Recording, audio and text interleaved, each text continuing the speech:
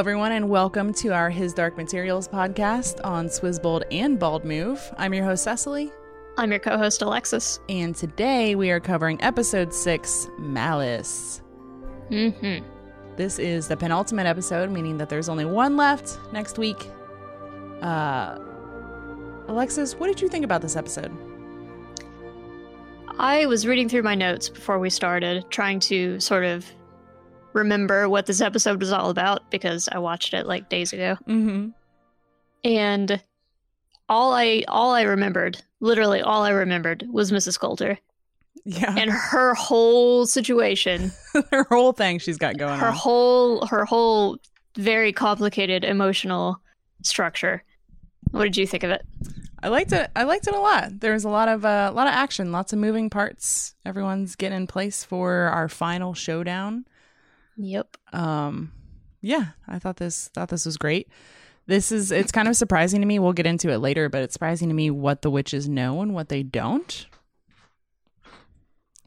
And they have I'm sitting here with my very own demon, who's not as vocal as yours. No, she's not, but she was staring right at me. She was. I felt like I had to wave. So I was definitely listening to what you said. Sorry. Let's talk about the episode. Yeah, let's do it. Okay, so first I want to talk about what's going on over at the Magisterium. So Fra Pavel has read the alethiometer under duress. And he kind of motions to his shoulder as if he's been beaten for something like this before. As I don't know. I don't know. I think he might be making a reference to the self-flagellation that they do, because we definitely saw Father MacPhail, or Cardinal. Sorry, excuse me, Cardinal MacPhail doing that before, right? Are you referring to the fire in the hand thing? Oh yeah, the thing that you know what? I might have been thinking of angels and demons. Okay, it's not getting that mixed up with unrelated. Dan Brown, yeah. No, we definitely saw the Cardinal do something like that to atone for his own sins, to hold his hand over the candle, and Mrs. Coulter certainly does that exact same thing in this episode, which I thought was interesting. Yeah, that's true. Fra Pavel tells the Cardinal that Mrs. Coulter is in another world chasing Lyra. At first, he tells him what Mrs. Coulter asked him to ask the alethiometer, and that is, who is Lyra Belacqua? And the answer to that is a girl with another name, and the witches know it. Her name is her destiny. She will be the one who brought about our downfall, the mother of us all and the cause of all sin. So what is her name? Eve? Lyra Eve? Or just straight up Eve. I mean, that's what we have to assume after all of that. There's only one person who is tempted by a serpent, I think. Right. We know the name Lyra Belacqua. We know the name Lyra Silvertongue. They're getting at something bigger here. I think so. Or more reductive. However you choose to look at it. Also says that if she's tempted by the serpent, it is likely she will fall, and dust and sin will triumph. Mary Malone seeing the snake in her readings, or maybe not seeing it coming up as more of a cobra and less like boreal snake, and the serpent thing here, I kind of thought that was a boreal. I thought it was as simple as boreal's snake, and he would be the one to chase her and present some opposition. But after this episode, is definitely not the case.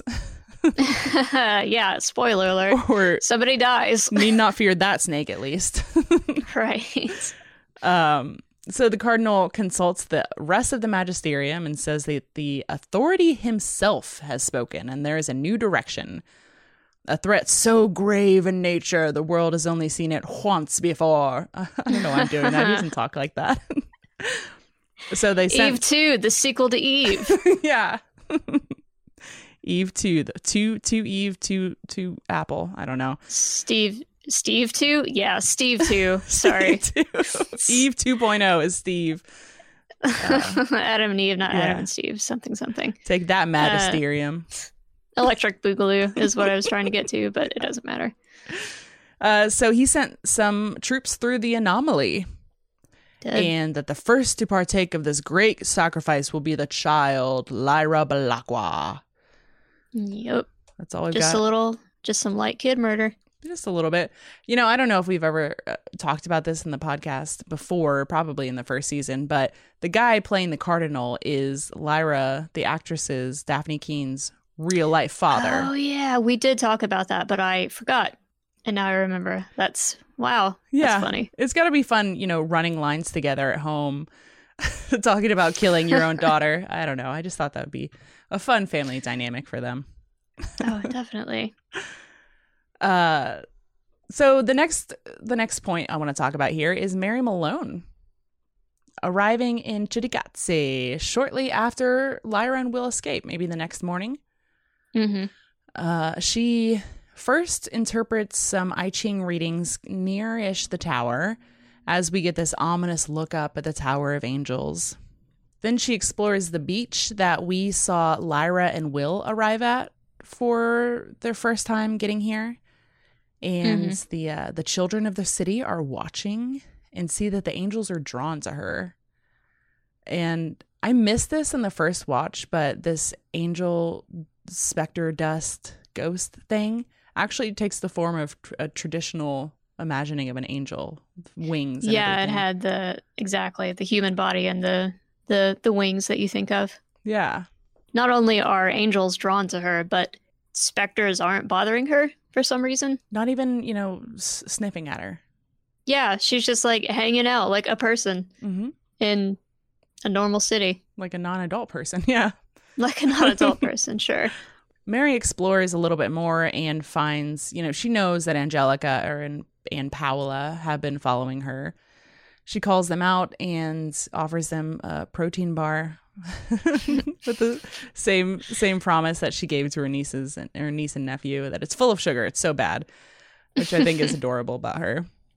She learns about the specters, kind of, and Angelica and Paola reveal that they're upset with Lyra, tried to kill her, but she escaped with a witch. And Mary has so many questions, I'm sure, but she's taking it all in stride. Paola asks Mary for a hug and to look after them.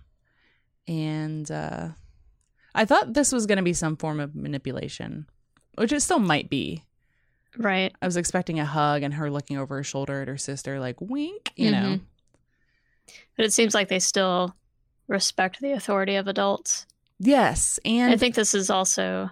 Sorry, go ahead. No, they're especially drawn to an adult who is immune from the specters and has angels around her, which I don't know. They didn't explicitly say whether or not Angelica and Paola could see those angels around her or just not seeing the specters.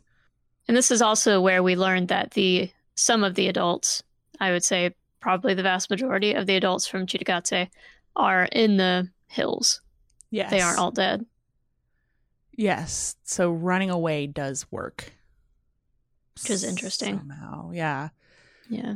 We'll talk about this a little bit later, but I also, you know, want to mention that the specters aren't exclusive to the city. We know that for sure because they attack later the Lyra and Will and the witches.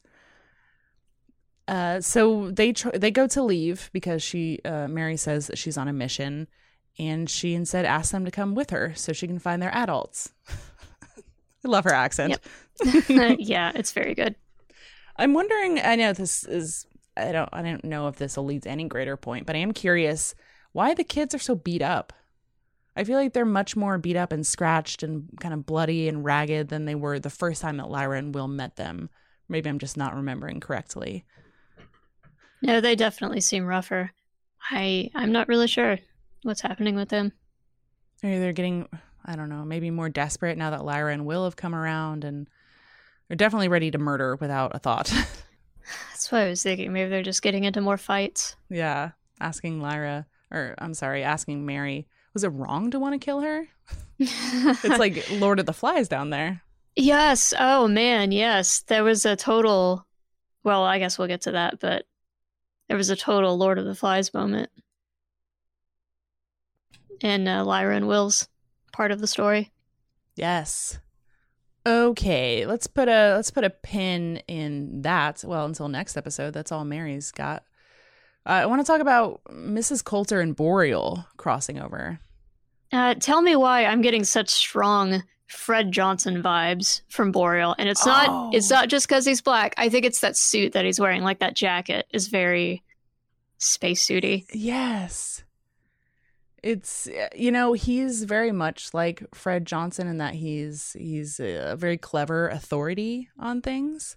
Mm-hmm. But he's very unlike Fred Johnson in that he hides immediately when danger comes around. And he's a bit of a bastard, yeah. Yes.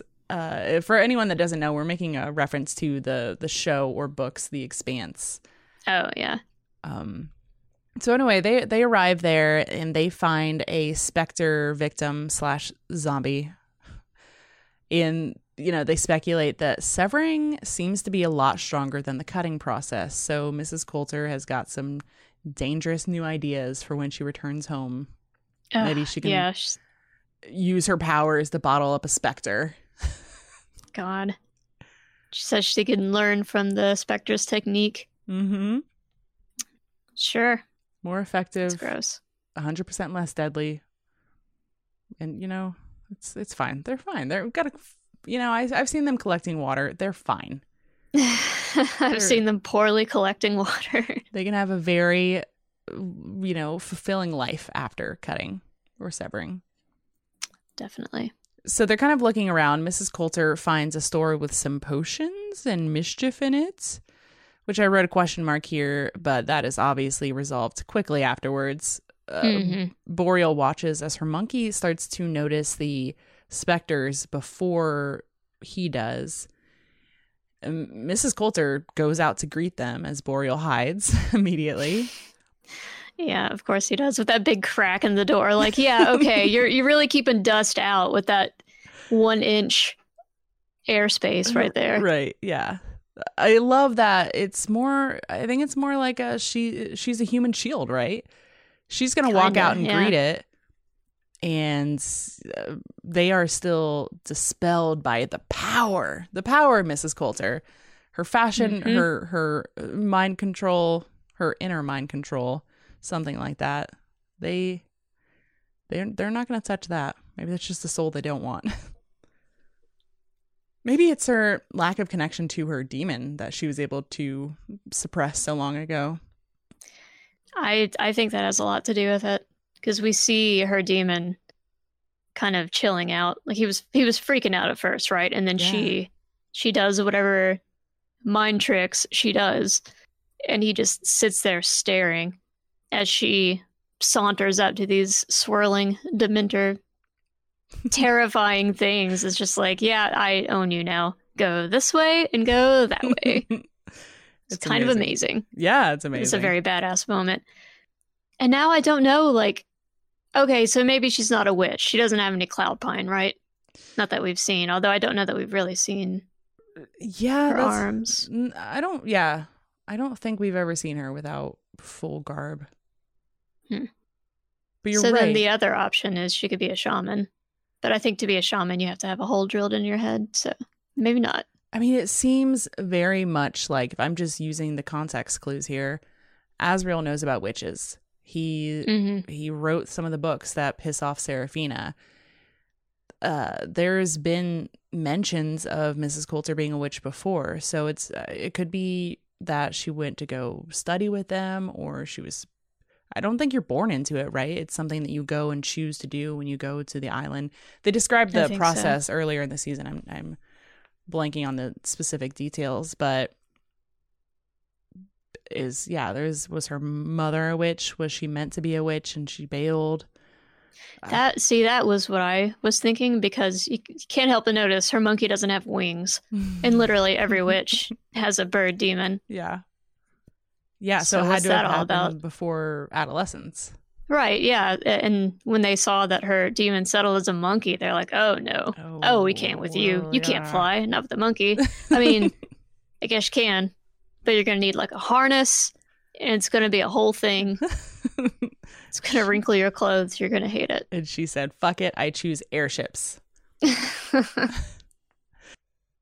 So drunk on power, they decide to celebrate with a couple bottles of something. And they talk about how specters can see what makes us human. And Mrs. Coulter is an expert at suppressing herself, obviously. And stupid Boreal wants an equal to share his successes with. Which, I mean, how stupid if you didn't. Yeah, he just saw what he saw, and he's, I don't know, now she's earned equalness in his eyes. Right. Like she ever wasn't, because of, I don't know. I assume it's because she's, I mean, yeah, it's because she's a woman. There's absolutely no other reason. So, yeah, and the way she treated him in like maybe the last episode or the one before, where she says, if you had me, you wouldn't know what to do with me, and shut him down so hard. And now he's back to, well, we can get together again, right? So she kisses him. His snake becomes aroused and slithers out of his pants. Oh. Sorry, I couldn't help myself. One last Boreal snake joke. Yeah, R.I.P.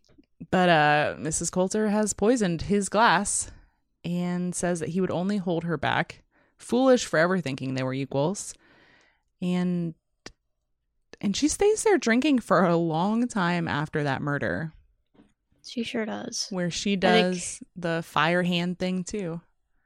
Yeah, I think that this bothered her more than she was expecting it would. Killing Boreal? Yeah. She seems like she might actually be having some, not very big regrets, because it's still Mrs. Coulter, but I feel like she might be having some feelings about it. Interesting. Because I didn't get that impression that she was bothered by it at all. I thought maybe she was struggling with her own power. You know, she's built herself up in her own mind for so long. She's, put this wall between herself and her demon, or her inner self. And she's saying that strength is her salvation for her monkey to remember. It just, I don't know.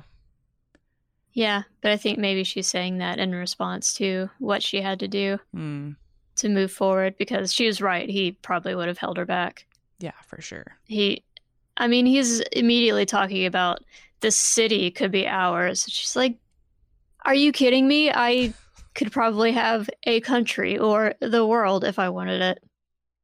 Why would I ever set my sights as low as a city? Right, exactly. Just his goals are too low.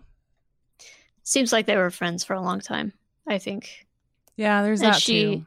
She does say something along the lines of, goodbye, old friend. Yeah, it feels like they were frenemies for a very long time. Yeah, and I think even if you have that little part of the relationship where you don't necessarily get along 100%, you're still going to feel something. Right, yeah. Yeah, absolutely. Good point. So let's talk about the witches. There was this preamble before, or as the episode was starting, where Ruta Scotty and Serafina Pekkala meet and see the angels incoming. And they reveal some important facts for us. They haven't been visible for over 1,000 years, or thousands of years. And it was only for war when they were last visible. Mm-hmm. And if the angels are on Azrael's side, now he can do anything.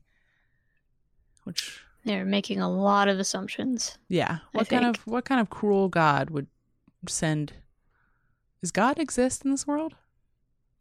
They refer to him as the authority. The authority. Yeah. Okay. So what kind of cruel authority would side with Azrael? Boy, the third book. Let's find out. Series is it's buck wild. It's going to be amazing. Yeah, we got a piece of feedback about that, but I'll save it. Okay. So Ruta Scotty pledges to bring Azrael back to World A, which is what I'm calling the world that Lyra is from, the one we started our story in. They plan to destroy the Magisterium while Serafina is off to find Lyra. Mm-hmm.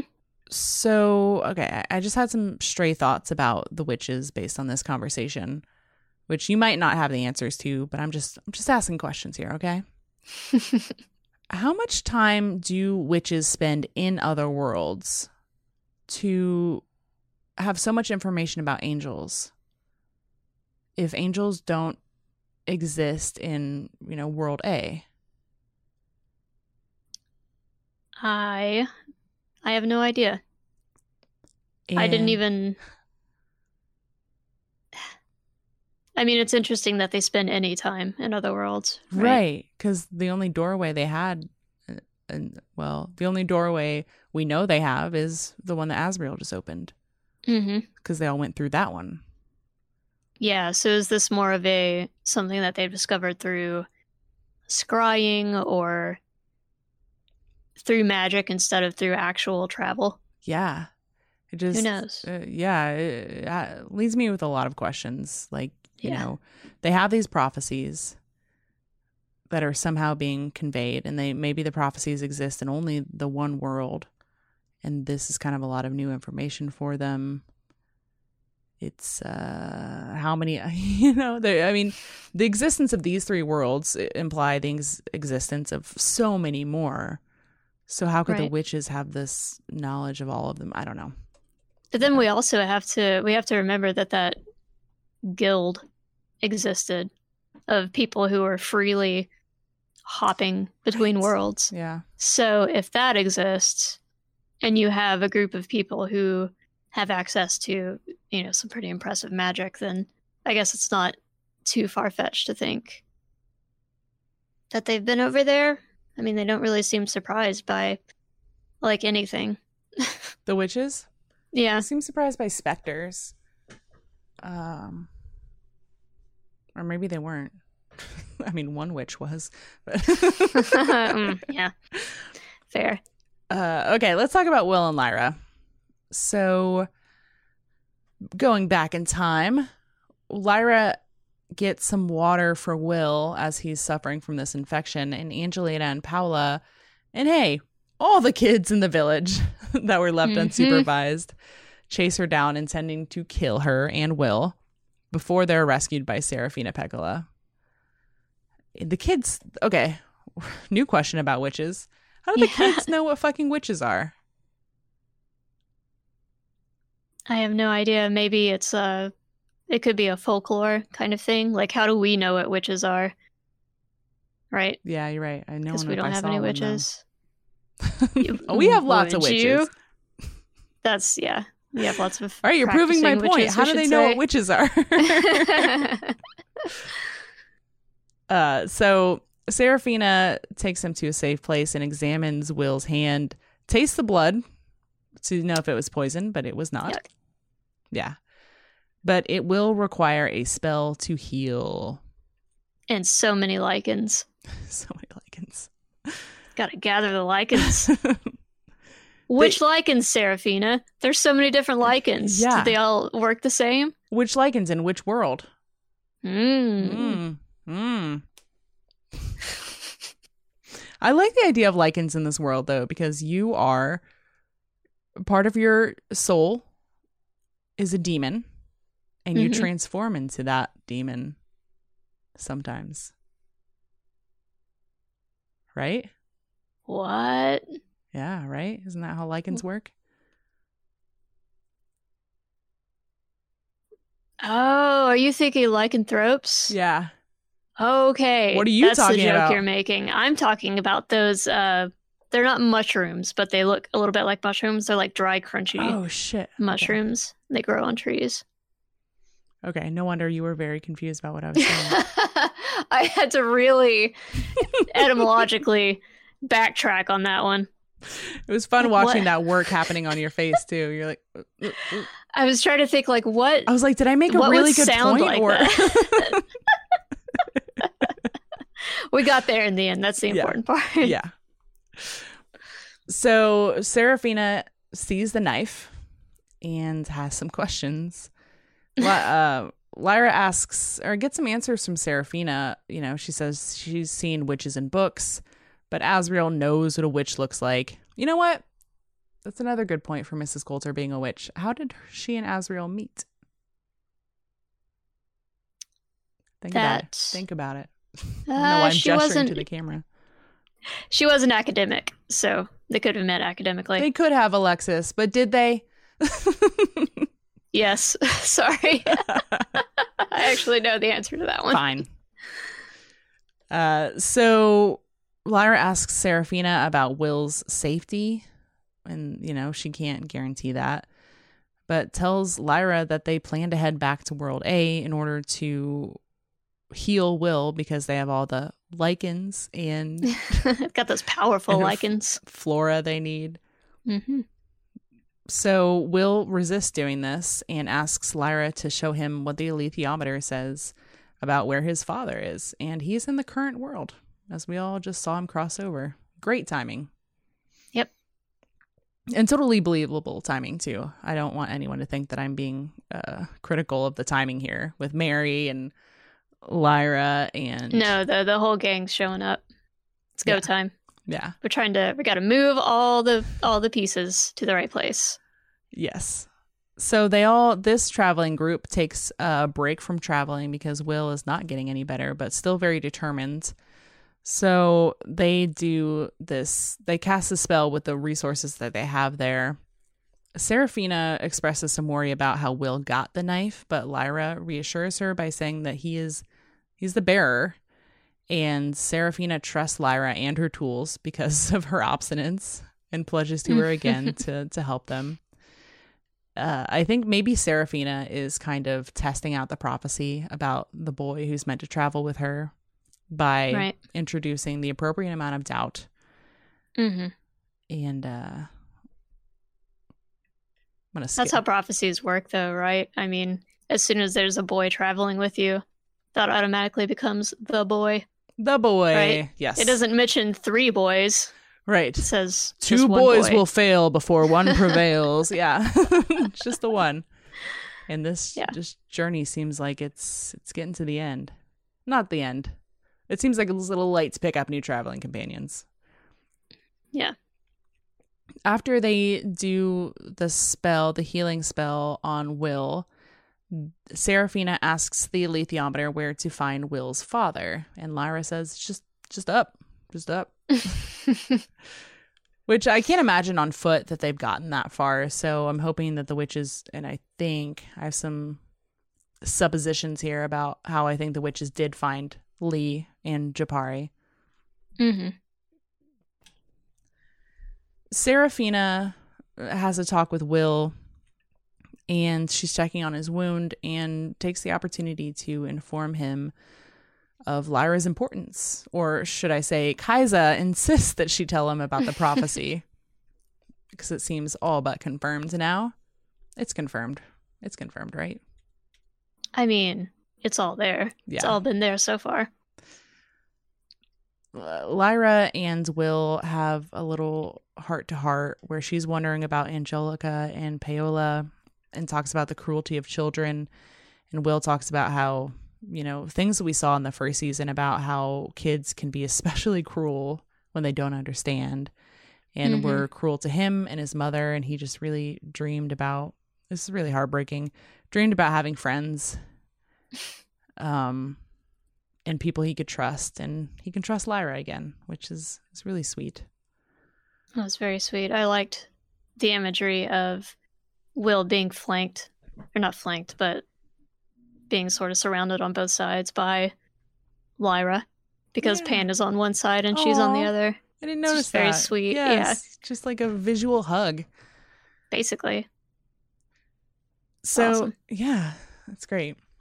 Serafina then leads the group, once they're mobile again, through a gap in the mountains, and the specters attack and kill the witch leading the party like it's nothing. Mm-hmm. Yeah. Did that witch actually get killed, or what she did was she was in her fight stance and then she just crumpled into a ball, like fell to her knees and crumpled into a ball and fell over. So I think she might be in the zombification stage that we've seen. Yeah. But yeah, I had earlier in my notes, so I'll ask it again here, can witches be attacked by specters? And that is something very much they need to fear. And it comes on as suddenly as a human attack. Yep. So, I mean, I assumed that was the same process, being zombified, but I guess we'll see in the next episode. It wasn't. I was just wondering if Will got to her in time. Not like a matters. We don't even know her name. Right, exactly. So, which is the other reason why I think she's, essentially dead. Dead, yeah, sure. We just needed her bird demon to fall out of the sky in particles of dust. Mm-hmm. But that is a huge fear. But the knife is a weapon against specters as well. We're assuming that's the only thing probably that can cut them. Because that knife can cut anything. Yes, there is. Actually, this raises another question for me. I know that the knife has a kind of like aura. They mentioned later that the specters got really close to the tower, which is how Jabari knows that the knife isn't there anymore. Right. So if Will was with this party, I'm surprised that they got that close. That's a good point. Hadn't thought about that. But they know he's got it now. Oh, yeah. Okay, let's move on to Lee Scoresby and Jabari, our final topic of this episode. They fly through the world opening in the absence of Magisterium guards because of the recent attacks. Mm-hmm. So they are themselves headed to Cittàgazze, which, again, looks like it's on top of the exact same geographical place as where the opening is in World A, but it's not. People still have to travel some way once they cross over. As Lee and Jabari are kind of talking in the balloon, a witch or a witch's demon or Jabari's own demon drops a feather in the balloon as a message, I believe.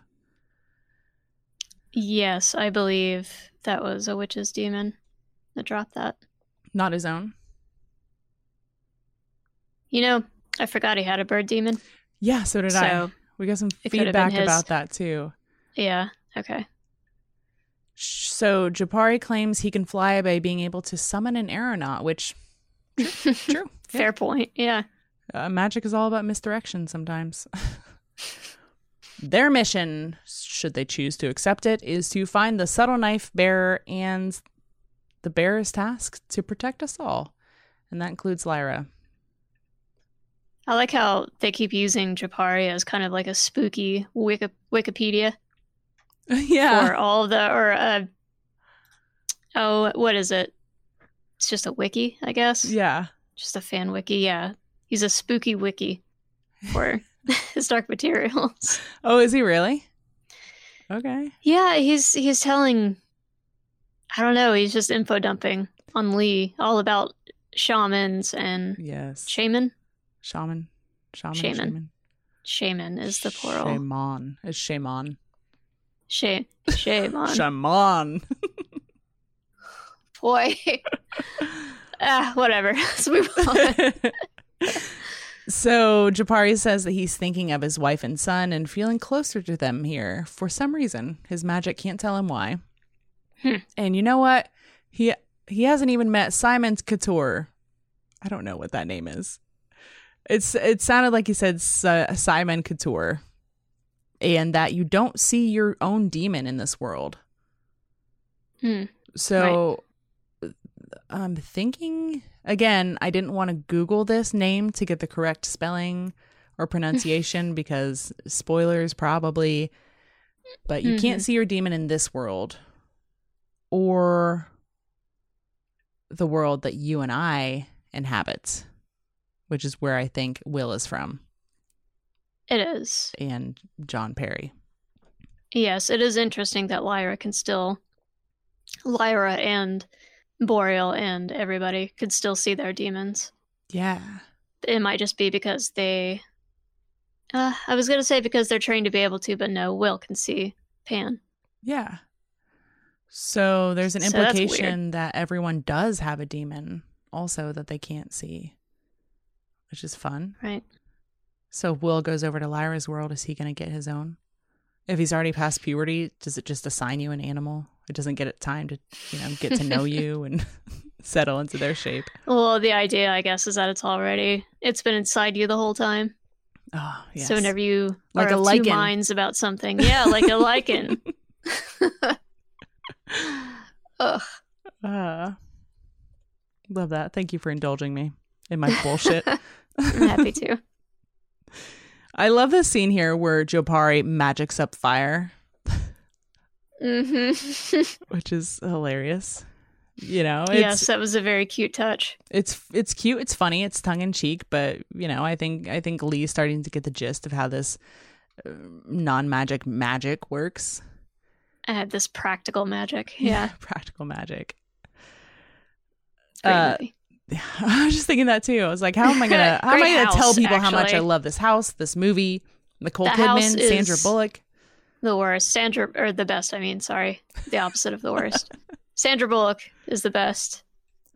Nicole Kidman in this very specific case is the best. Yeah. Yeah. Great movie. Go watch it, everyone. Way better than the book. Yeah. Sorry. Well, I didn't even know there was a book. Yeah, it's based on a book, kind of. I found the book to be very disorganized. Witch, you're a bitch. I remember that the most. Yeah, my mom tried really hard to convince me that they were saying witch, you're a witch. I'm like, Mom, come on. I know we're watching this on TNT, but their mouths aren't making the witch sound. Yes. So Lee and Jopari arrive as the specters are swarming Coulter, but I don't think they can see that anyone is down there. They just know that the specters are too close to the tower for the knife to be there. And at the same time, the Magisterium airships are crossing the boundary, and Jopari tells them to keep flying and to go over the trees as he tosses that same feather to the wind. Magic is happening, which he might not be doing himself, but looks cool. Yeah, he seems very... Through this whole scene, did he seem very casual to you? Like maybe too casual? He seems like a guy who has been in enough crisis situations and thrown his hands up and been like, Jesus, take the wheel, that he knows that if he's doing the right thing, it'll work out. I guess so, sure. Right? Witches, take the wheel. Just wonder how much of what is coming he knows or suspects. Like if he already kind of knows what's going to happen, so he's just like, yeah, man, let's just keep going. Or I like your theory better, though. I like the idea that he just... That the authority took the wheel? Yeah, exactly. Yeah, sure. It seems like it's the kind of same thing he's trying to, impress upon Lee, that this, just to trust in the process or how things work or how things have worked so far. Getting all... Either we die here or we don't. Maybe he's one of those fatalist type of people that's been here this long, and if this is how we go, it's how it's meant to happen. He has finger tattoos. I feel like only fatalists have finger tattoos. Yeah. I don't know what I'm basing that on. That's the impression I get. Facts, I think. All people who have gotten finger tattoos are now dead. Wow. That's a fact. I'm sorry. I know it's disturbing, but it's true. Ariana Grande has a bunch of finger tattoos. She just died tonight, actually. Oh. I know. She just got engaged, so it's really sad, but... The death of her individuality and... Yeah. She had a lot of that. Solace. No, that's not the word I'm looking for. Solitude. The death of her solitude. Uh-huh. Yep. It happens.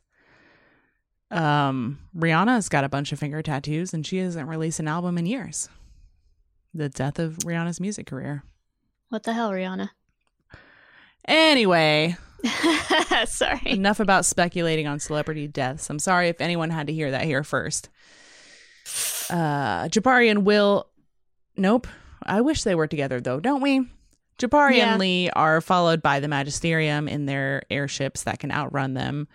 So Jopari shamans up a storm that was already brewing. Interesting. But no, what he really shamans up are a shit ton of birds who do a full Sully maneuver on the airships. Are you familiar with the story Sully? of Sully? Yeah, you were pronouncing it so strange. I had to stop Sully? and think. Sully. You're Sully. saying Sully. Sully. I'm like, who is Sully? Sully. Yes. Yes, I am aware. She's making fun of my accent in this devastating time where thousands of bird lives were lost in this. It's true. In this explosively. Genocide. So they had 3 ships, right? 2 ships are down now because of the birds. 2 ships down, yep. No, 1 ship is down because of the birds. Well, and there's another they were thing. turning away. It looked like they were turning away to retreat before one of the members on board sniped their gas canister and they went into free fall. Yeah, I meant the Magisterium ships. I have in my notes one of the Magisterium ships goes up in flames, the first one. Yes. And I don't know what caused that. The birds. I didn't write down. Flying into the engines. That was the second one. Oh, 2 of the Magisterium ships go down. Oh, well. And then on the 3rd ship. Sorry. I'm guessing. Not like it matters. Like, who gives a shit other than me? Me, I guess. Let's just assume that 2 of them got burned to death. And sure, yeah, they're going down in flames. And then, yeah, like you said, a Deadeye sniper type person on the 3rd ship shoots out the gas canister. Yeah. And that explodes. Pretty impressive aim on that single person. Maybe they should have brought him out first instead of the laser guns that couldn't hit shit. Yeah, it's bad guy aim for sure. Bad guy aim. They were suffering from that. And that's it. That is it. Yeah, the balloon's going down and fiery whatever, and then the episode just ends. Yeah. That's really high stakes for how we left everyone. Maybe not for Mrs. Coulter. I can't imagine her traveling on foot by herself. Like, how is she going to keep her clothes and her hair and her nails and her makeup perfectly set? I mean, she will. She'll do it. She'll persevere because she's a survivor. But I'm wondering what her next steps are. I'm probably going to ride a horse based on the way she's dressed. She's definitely. Oh, yeah. Do they have animals in this world, though? That's a question I've had because the fact that they're so shocked and freaked out by the cat. Yeah, I was going to say that, and they said something to the effect of, you don't know what cats are like or something like that in this. What cats are like here, or what animals are like here. Yeah. It's also got me wondering what happened to that cat, which I, in my own head, assumed and believe to be true, is Will's demon. Mm-hmm. Just a thought. That the cat is Will's demon, yes. And Will's a witch. Gotcha. No, Will's not a witch. The cat's not a bird. Yeah, but you never see the cat around him. The cat followed them through the portal. Yeah, but where's the cat now? Exactly. Yeah, I didn't see a single cat in that forest, ma'am. Was he hiding behind a leaf the whole time? Is that what you're... Probably. Okay. All right. I don't know. Okay. You know okay. What? No one can rationalize what demon or what cats think. That is a fair point. I'm actually kind of surprised that Astrid has left me alone for so long. Yeah. Your demon's got nothing to say this episode. My demon got a chill out pill this afternoon. Oh, really? Because I had to work. Yeah. Hilarious. All right, we've got some light demon update talk here. Oh, we're down a demon. We're down a demon. No more trouser snake jokes. No more. Got our last one in. Our last one in. Sure. Sorry. Stop making fun of the way I talk. I was just trying to make a flaccid joke because of the way you talk. I was alley-ooping. Alley-oop. So, yeah, I think we already talked about this. We get a better understanding of Mrs. Coulter's relationship with her monkey. Yeah. It makes a lot of sense. She can cut off her humanity, which seems buck wild to me. Yeah. So she could temporarily turn herself into a sociopath, I guess. Yeah, I'd like to see... I should be making a master list of questions for us to go over at the end of the 3rd season, because that's definitely on there. Like, let's walk through everything that Mrs. Coulter has done, and you know how being a witch has contributed to that. She's getting so much more screen time here in the show than she ever did in the book, and it's really nice to see, because I maybe didn't appreciate just how complicated of a character she was before, but now we're seeing. I mean, there will be like 1 or 2 lines dedicated to some of these character development moments in the book, but in the show we're getting whole scenes, and she is the main focus of the scenes that she's in. Yes. I think it's cool. I think the actress Ruth Wilson really commands a lot of presence, and I think it's a great idea to, if that's what they're doing, to expand on her character and give her a lot more time to fill the room. That's the thing. They're giving her more time. You see a more nuanced version of her here. Mm-hmm. She feels more like a real person and not just this character that exists to be very pretty and also a liar. Yeah. Which is basically all she was at the book. Yeah. Yeah. A seductress. Exactly. Pan really commits to that red panda life this episode. He is really staying as a red panda. I'm kind of surprised. I mean, I'm not surprised in terms of production. They spit all model. They want to use it as much as they can. Yeah. But it's just so cute. He was never a red panda in the book, I don't think. Aww. Yeah. But I love it. So I love pandas. Me too. Especially him. He's just super floofy. He's the floofiest version of a red panda. Yes, he's so round.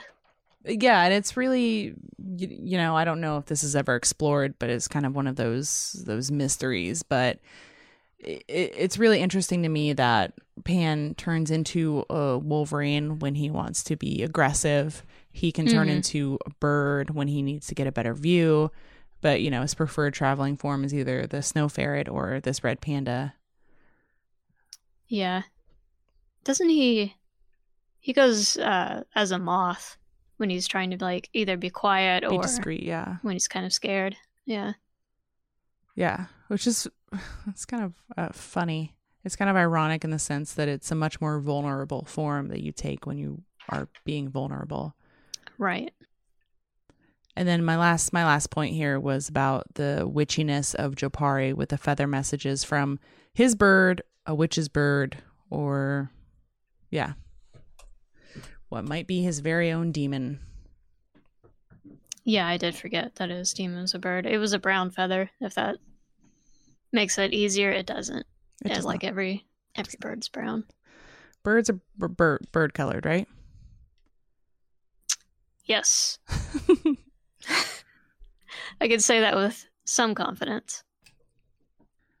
So that's all we've got to talk about for the episode this week, but we do have a couple of pieces of feedback. We have 3, which came in a little bit after our last recording of our last episode. So a couple of these points are about the scholar. The first one is from Charles. As for the coverage, thank you for returning this season.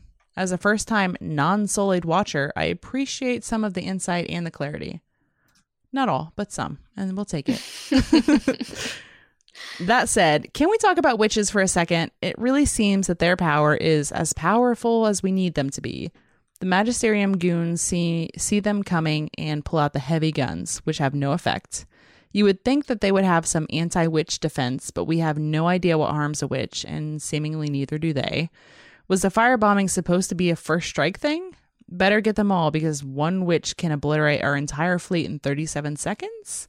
And when Queen Ruta goes to the ship where the only member of her clan is being tortured, why leave the cardinal alive? Or anyone? Especially the person in the room actually torturing and having gained knowledge from the prisoner. And how did the Magisterium capture a witch in the first place? Had she not yet passed the quest that allows her supreme killer dust form? Some clear definitions, the extant of powers would lead to there being some stakes we can emotionally get behind, because right now it seems like they can send maybe 5 or 6 acolyte level witches to raise the entire Magisterium and not bother looking back. I think that's a fair point. I think that in the show, the witches are maybe a little bit more powerful than they are in the books. There are a lot of things, as far as the witches go, that they are sort of skipping past by making them more powerful. During that interrogation scene with the witch, it was Serafina Pekkala in the book, and she was using a spell to be invisible, but she kept having to focus on it, and Mrs. Coulter did eventually discover her because of her, crazy force of will or whatever. And that was the whole thing, and it was much harder for her to do what she was there to do. And she definitely didn't kill everyone on the path out. But the witches are sort of a plot device. It feels like in the show more so than the books. Yeah, I've got a bunch of excuses that I can make for them. Yeah, I've asked them. I asked them, and I feel like for me were important questions at the beginning of the episode about what they know and what they don't, and that makes sense. But when I see, and I had the same kind of question when we watched the trailer. We see the witches move through the same kind of specter dust that specters move in. So I think with the trailer there was, both of those things going on. But I think what you're supposed to take away is that when they're moving at their fastest, you can see that kind of witch dust behind them. But, they still maybe take this corporeal form when they arrive to do damage. So I don't think I don't think you can go around as like a specter dust type of thing and go and kill everyone. I think they just flew really fast into the room. They came there just to kill or mercy kill the one witch, but all the doors were open. They didn't magic their way through. Mm-hmm. And I think that Ruta Scotty did get held up, or maybe saw that the cardinal was there, and that's your chance to take out the head of this entire organization. Why would you? Maybe they didn't know who Mrs. Coulter was. Why would you stop to take out every mook along the way? But you do see that the head of everything is there, so get your revenge on him and then get the fuck out of there. I mean, she did definitely take a swipe at him, but for some reason, plot, I'm assuming, for some reason he doesn't die immediately, unlike all those other people. Right, and it's not like she injured him to let him live. I think she maybe thought that was a fatal attack. Yeah. And the only reason he did live was so that Mrs. Coulter could encourage the current cardinal to take some action and, really own that situation. That was my read on it. But you're right. It's a lot of superpowers, but it's magic, so we might not get all of those answers. But it made sense to me. That's all I'm saying. No, it definitely makes sense. It does. It feels like it cheapens it somewhat. Yeah. Yeah. I did make that point a couple episodes back too. If you got all of the witches together, they could just clean house. Seems like it, yeah. But I don't think that violence is really their solution. I think it's more of a necessity in life. Violence was done upon them, so, make it right, or however you look at it. Charles also says, you mentioned a couple of times to follow you on social media, but then do not give out the handles. Okay, I can see in our outro that we usually say, we give out the social media handle for the network. It's at Swizzbold. We're not giving out our personal handles, which is why that might be confusing. Yeah. They're out there to find, but I'm not here to plug. I'm not here to plug my Twitter account. So I was gonna say, like, if you want to see a lot of fucking cat pictures, sure, go follow us. I'm not gonna say my ad either. But yeah, no, we're out there. It's not hard to find. But if you want to follow and get news about his mark materials, if you want to follow us and get Info about what we're covering and what we're doing as a network, follow at Swizzbold or at BaldMove. You'll probably see us interacting in there.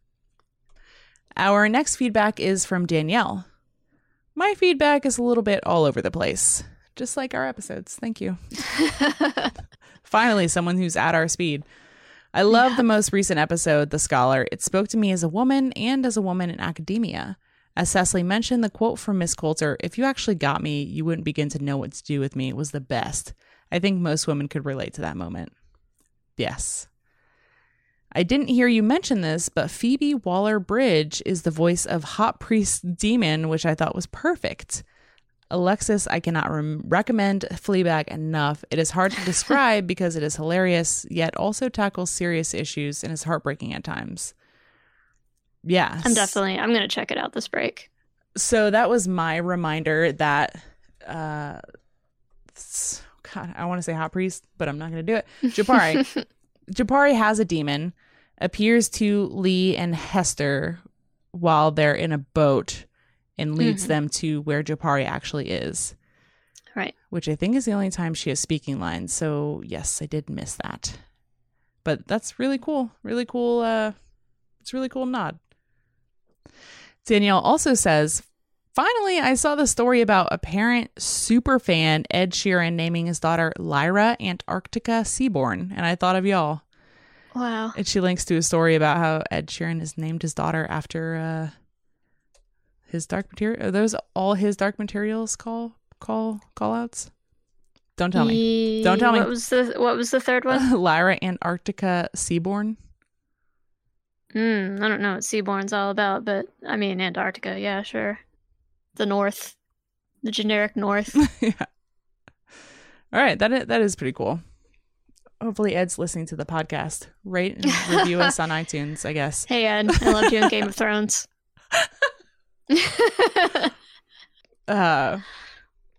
Our last feedback of this week is from Jamie. I'm so glad you guys are podcasting on the show again. My sister and I are book readers and show watchers, and I love having more people to discuss the show with. Yes, so do we. We're the proud few who have stuck around. Right. Jamie says, did you notice that when Marissa, or Mrs. Coulter as she's otherwise known, changed her clothes in Boreal's house, she not only redid her hair, she also repainted her fingernails from red to a dark green. I did not notice the nails. She's so extra, and I love that about her. Oh, wow. Where did she get the nail polish? She travels with it. She's got to. Some bold standout colors to match any outfit or complement any outfit.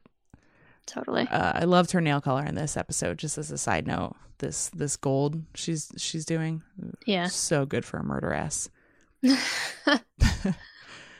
I really sympathize with her being kept down in a misogynistic world led by a crazy religious cult, but she's also a terrible person.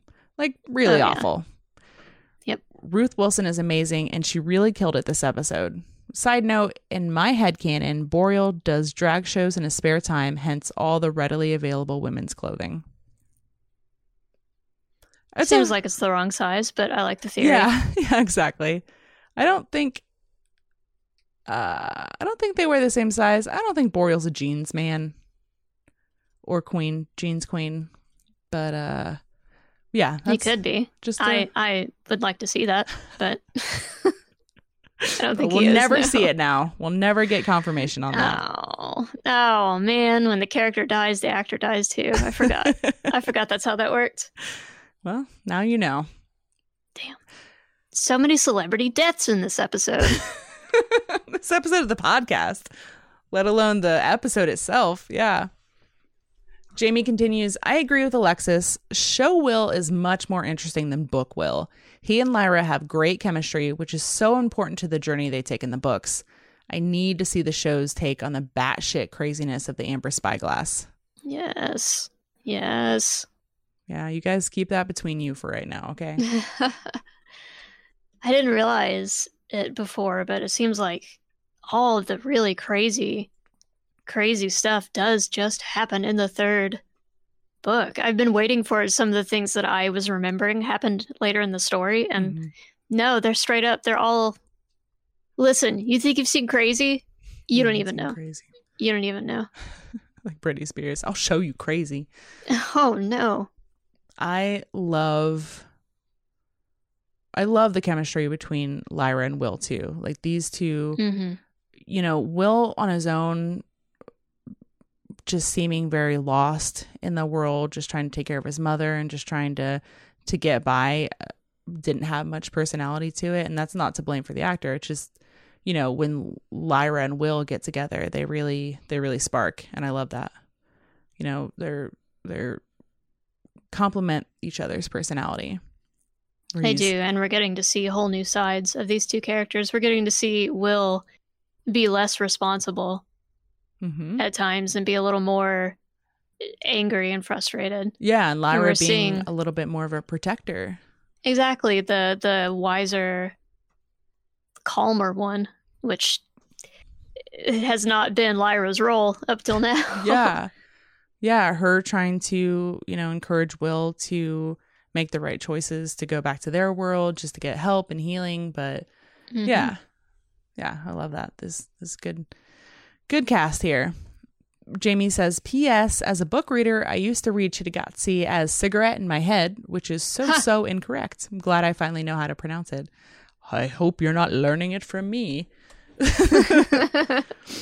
P.S. Alexis, what is your demon's name? Their takes on episodes 4 and 5 were quite insightful. I would like to subscribe to their newsletter. Astrid. She's great. When she's not being an asshole. She doesn't have shit to say about this episode, though, so she's being kind of an asshole tonight. No, she's snoozing.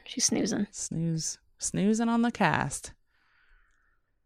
All right, that's all the feedback we've got this week. If you have any feedback you want to send to us, you can email us at entertainment@swizzbold.com. That link is also in the show notes. You can find us on all of social media at Swizzbold. There you have it. Those are our call signs. Those are our tags at Swizzbold. That's where you find us on all of the social medias. To reiterate. This podcast would not be possible without our Patreon supporters. You can become a patron yourself if you're not already at patreon.com/Swizzbold. Right now, I want to especially thank all of our Fred level patrons by name: Angelo Morano, Arvind Rao, Brandon DeVito, Byron Rasmussen, George Peeperdell, Greg Rasp, James Taylor, Jared Harrelman, Lisa Singleton, Jordan Hoyt, Kira Grusho, Laura Luthi, Mark Hahn, Dave Satterley, Slava Kasreliovic, and Anoka Young. We'll see you for the next episode. Thanks, guys. Bye.